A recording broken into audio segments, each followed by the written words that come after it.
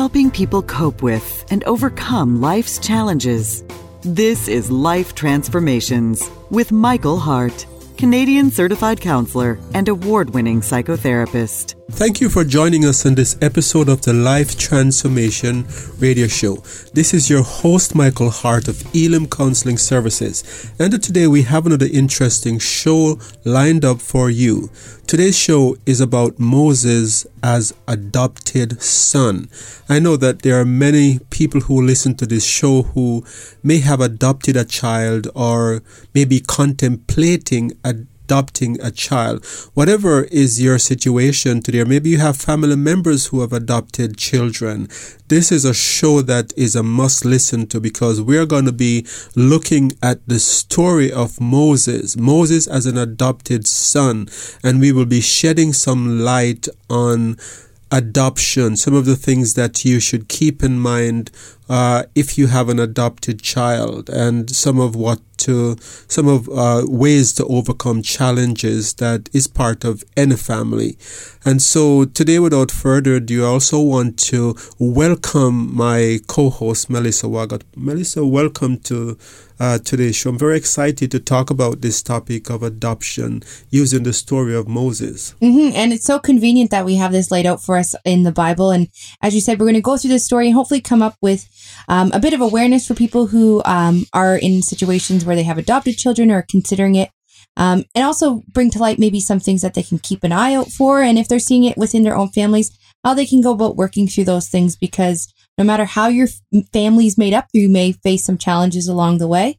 And the big point is just being aware of things. So hopefully you can address them before those issues become potentially bigger than they need to be. Yes, and I think this is one of the shows that I think it's going to be very practical and very applicable to people who find themselves in a position where they have an adopted child or they're thinking of adoption. And I think it might be worthwhile today for us to look at the text that we're basing this show on, that shows how we're seeing Moses in this light. And it's from Exodus chapter 2 verse 1 to 8 where this text is taken from. And we know the story very well. I won't read all of it, but a part of that text says that then Pharaoh's daughter went down to the Nile to bathe, and her attendants were walking along the riverbank. She saw the basket among the reeds and sent her slave girl to get it.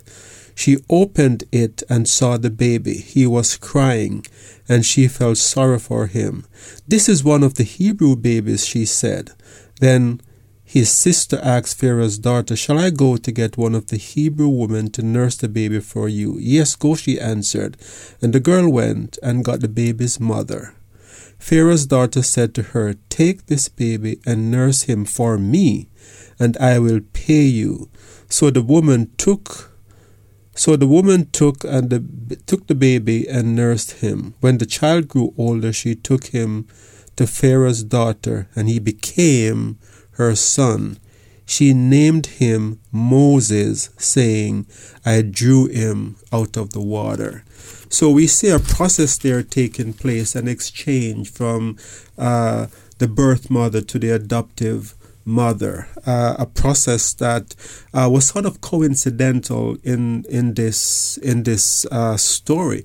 But if we look at it in a more detailed way, we could say that as far as Pharaoh's daughter is concerned, this was an answer to her prayer. Those of us who study the historical background of this text knows that this Pharaoh's daughter was next in line for the throne, but she had a dilemma because she could not ascend to the throne unless she had a child or a husband, and she had neither at the point where this story is taking place. And so here she was having a ritual bath, and history tells us that her name was Hatshepsut, and she was having this ritual bath, maybe thinking about her dilemma that she was in. And as she was there, this basket came floating up with a baby in it. And so she must have seen this as a direct answer to her prayer. And so she set the process in place to adopt this child as her own. Mm-hmm. And so she sees this baby in the basket. As you say, it's an answer to her prayer. Yes. But she's still faced with this dilemma of, how do I care for this infant who's brand new? Yes. And here comes this little girl out of the reeds yes. with the perfect solution. It's Miriam. Yes. Moses' big sister. Right. Who was watching this basket as they placed her brother in the water, flowed away, because as those of us who read the biblical text know that there was a decree that every Hebrew child was to be put to death. So instead of putting Moses to death, they are in this position of extremity, the situation of extremity, where they had to make a hard choice between saving the baby and running the risk of being put to death by Pharaoh if they didn't obey the law. And so the hard choice was to put this baby in the water. And I think that signifies the hard choice that birth mothers sometimes have to make, because maybe of an unwanted pregnancy and not being in the position of taking care of the child. And so birth mothers often have to make this hard choice that Moses' mother made, to give her son, her baby, up for adoption. But in the case of the adoptive mom, Hatshepsut, this woman is overjoyed, because now she has an answer to her prayer. She can be the next heir to Pharaoh's throne. So it's kind of an interesting dichotomy that's going on. You have this woman who's in this sorrowful situation, giving up her child, and then this other hand, this new family who's super excited about this new person that's in this life. So there's this dichotomy sometimes that happens. And I think we're going to spend some time looking at the adoptive family a little bit. But before we move to that, I'm wondering if you can describe a little bit about what influences Moses' birth mom had in his life. Yes. I would like to say that regardless of what stage a child is given up for adoption, the influence of the birth mother and the biological parents are very strong. I know some time ago it was thought, like maybe if you go back even say as far as early as 5 years ago, it was thought that if you adopted a child right out of birth, then there would be no influence from the birth mother. But new studies that are being done, what is called fetal origin studies, are showing that babies are influenced by their mother, in particular from in the womb. So the food that the birth mother consumes, the kind of drugs that goes into the birth mother's body, the environment in which the birth mother exists, whether it be a tense one with shouting, yelling, and a lot of fighting, those things all affect the unborn child. And so as the birth mother body secrete stress hormones, it is sending a signal to the unborn child as to what type of world they're coming into. So I think it is now well known that babies are not born with a clean slate as we once thought. So if you are adopting a child, it's very important to know that regardless of the age that you're adopting this child, the child comes with a history, even if you're adopting this child right at birth. And so in Moses' case, he was adopted right at birth, but at the same time, he went back to his birth mother's home to be reared a little bit because she was still able to make milk, and the baby needed milk to survive. Yes. So he had some longer term influence with his mom, where she nursed him for quite some time, the Bible and history says. Yes. So how did that influence his growth and development too? I think his mother must have had a strong influence, especially in terms of the sense that he had that he was a Hebrew boy, and the what we came to know earlier is knowledge of his religion. I think that those early months in which he was being nurtured, his mother was probably singing songs over him, songs of worship over him. The Bible tells us that her name was Jochebed, and that she was probably the strongest influence in his life, because he had this very powerful and strong relationship with God. And so I think this came from the early influence. He never bought into the religion of the pharaohs, despite the fact that he was reared in the palace of Pharaoh and he was in line to ascend the throne. He never bought into their religion. He had this sense that he was somehow different and that his God was the Hebrew God. And I think this came from the influence of his birth mother. And so, flipping that, what kind of influence did his adoptive family have on him? And they had a lot of positive influence. When you sort of extrapolate the experiences he had as a child and how that shaped him to who he would be as a man later on and the powerful leader he became. Yes. I think it's very important for us to look at that and to reflect on that, because we often miss that when we read the scriptures. And we think that Moses, as we know him, that he wasn't shaped by the Egyptian culture and by the family that he was adopted into. But let me say that as the adopted child of Pharaoh's daughter, he got the best education that was possible.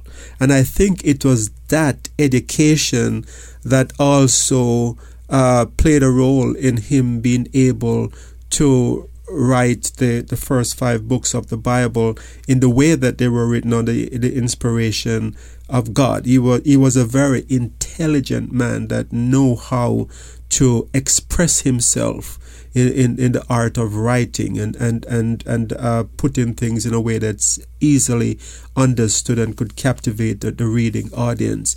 And so that is a legacy of the education that he got in Egypt. His mother, Hatshepsut, was also one of the most, her reign is considered to be one of the best in terms of Egyptian history. So she was a very strong woman, a very strong leader. Let's think about this. Like, Pharaoh had given a decree that every Israelite baby should be put to death. And she had the intestinal fortitude to take this baby out of the water and to go before her father and say, I'm keeping this baby.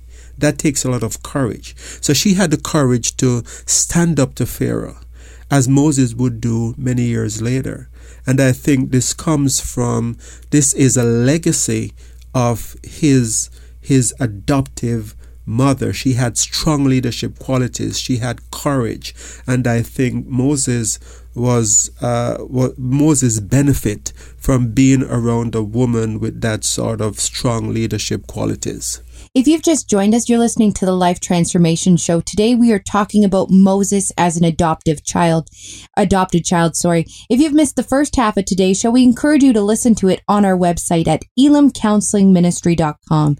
Elim is spelled E-L-I-M, counseling with 2 L's, ministry.com, or you can always call us at 1-877-544-3546 to get a copy of today's show or to get any of your questions about this ministry or our services answered.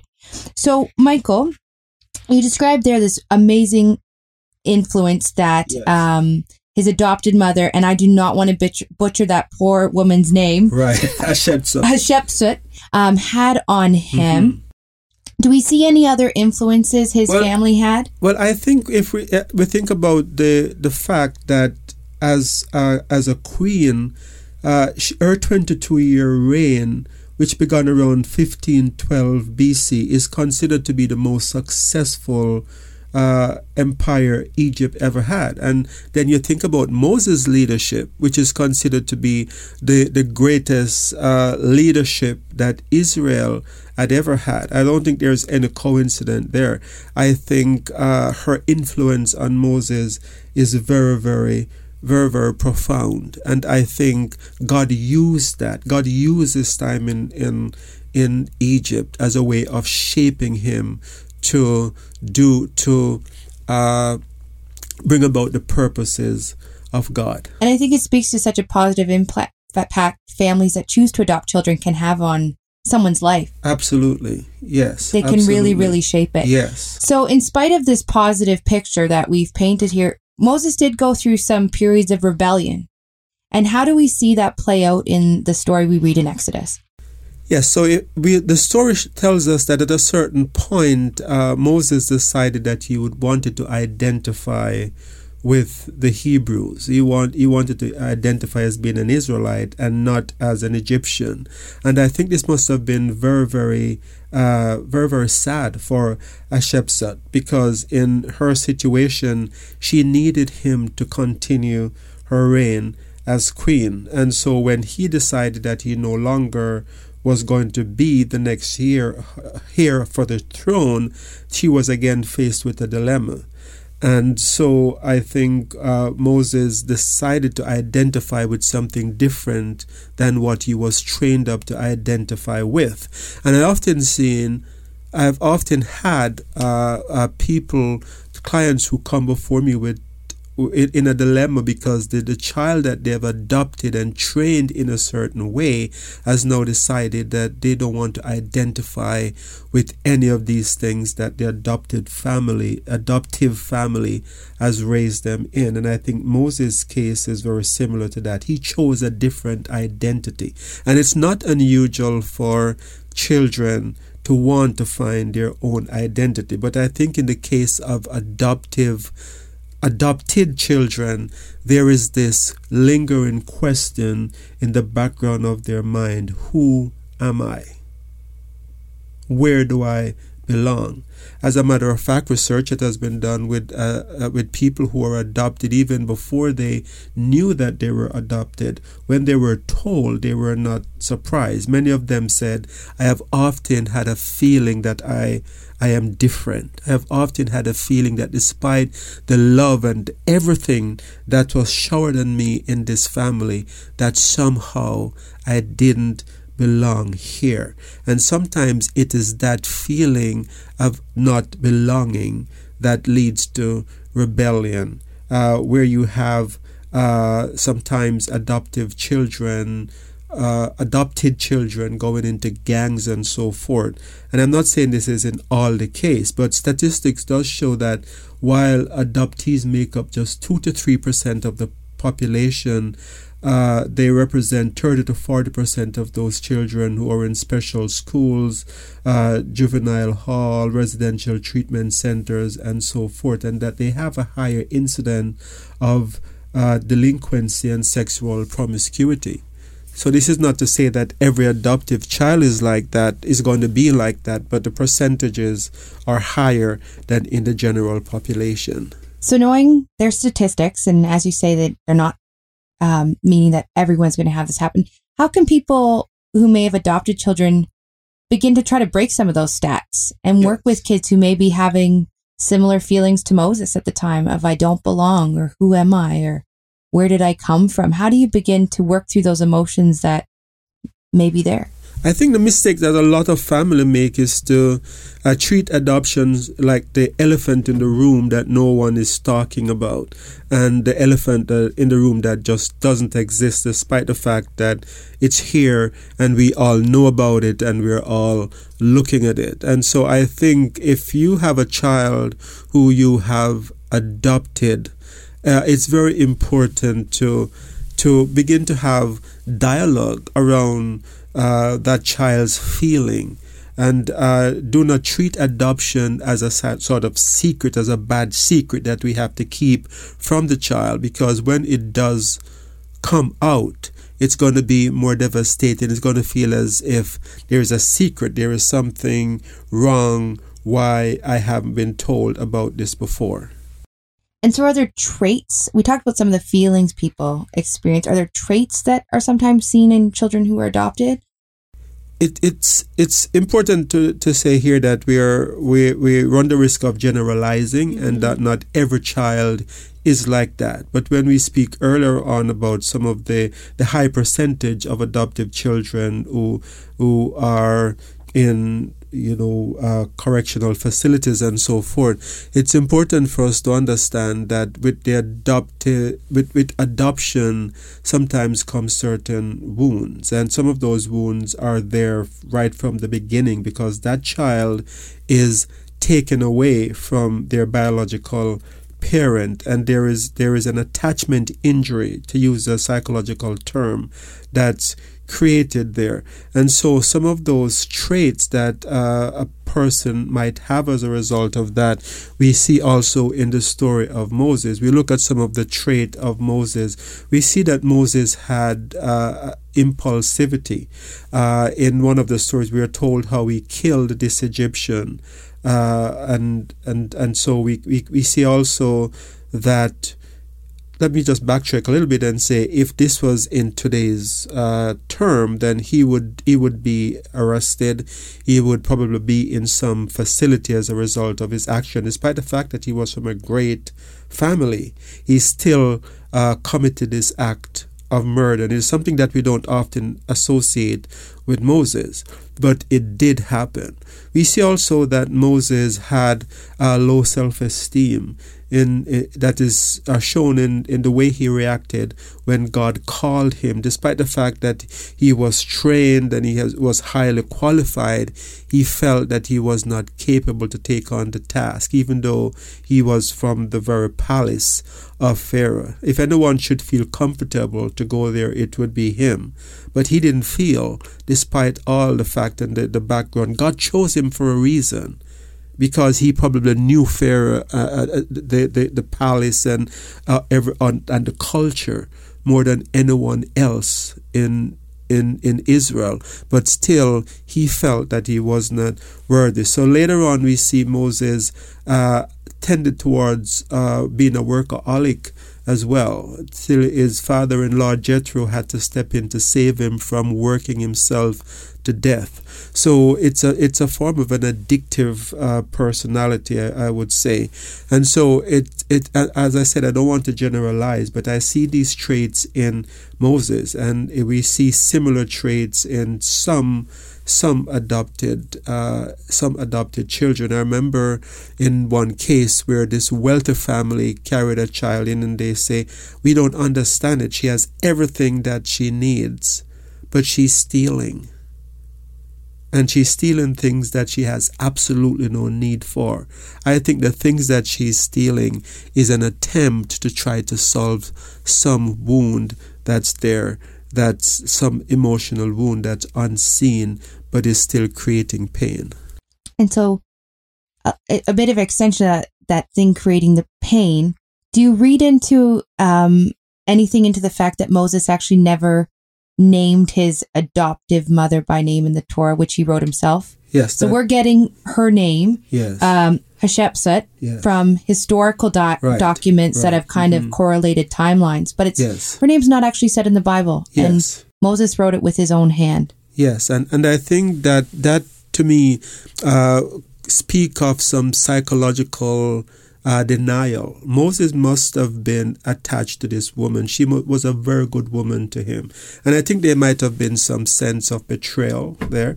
There might have been a part of his life that he just didn't want to open up or go into. So there is no mention of his mother, of his adoptive mother, even though she had such a strong positive influence and such a love for him. Even though she saved him from the Nile, he did not mention her name once. And so it's not unusual for people to have compartments of their lives that are locked away in like a black box somewhere that they just don't go into, because to go there is too painful.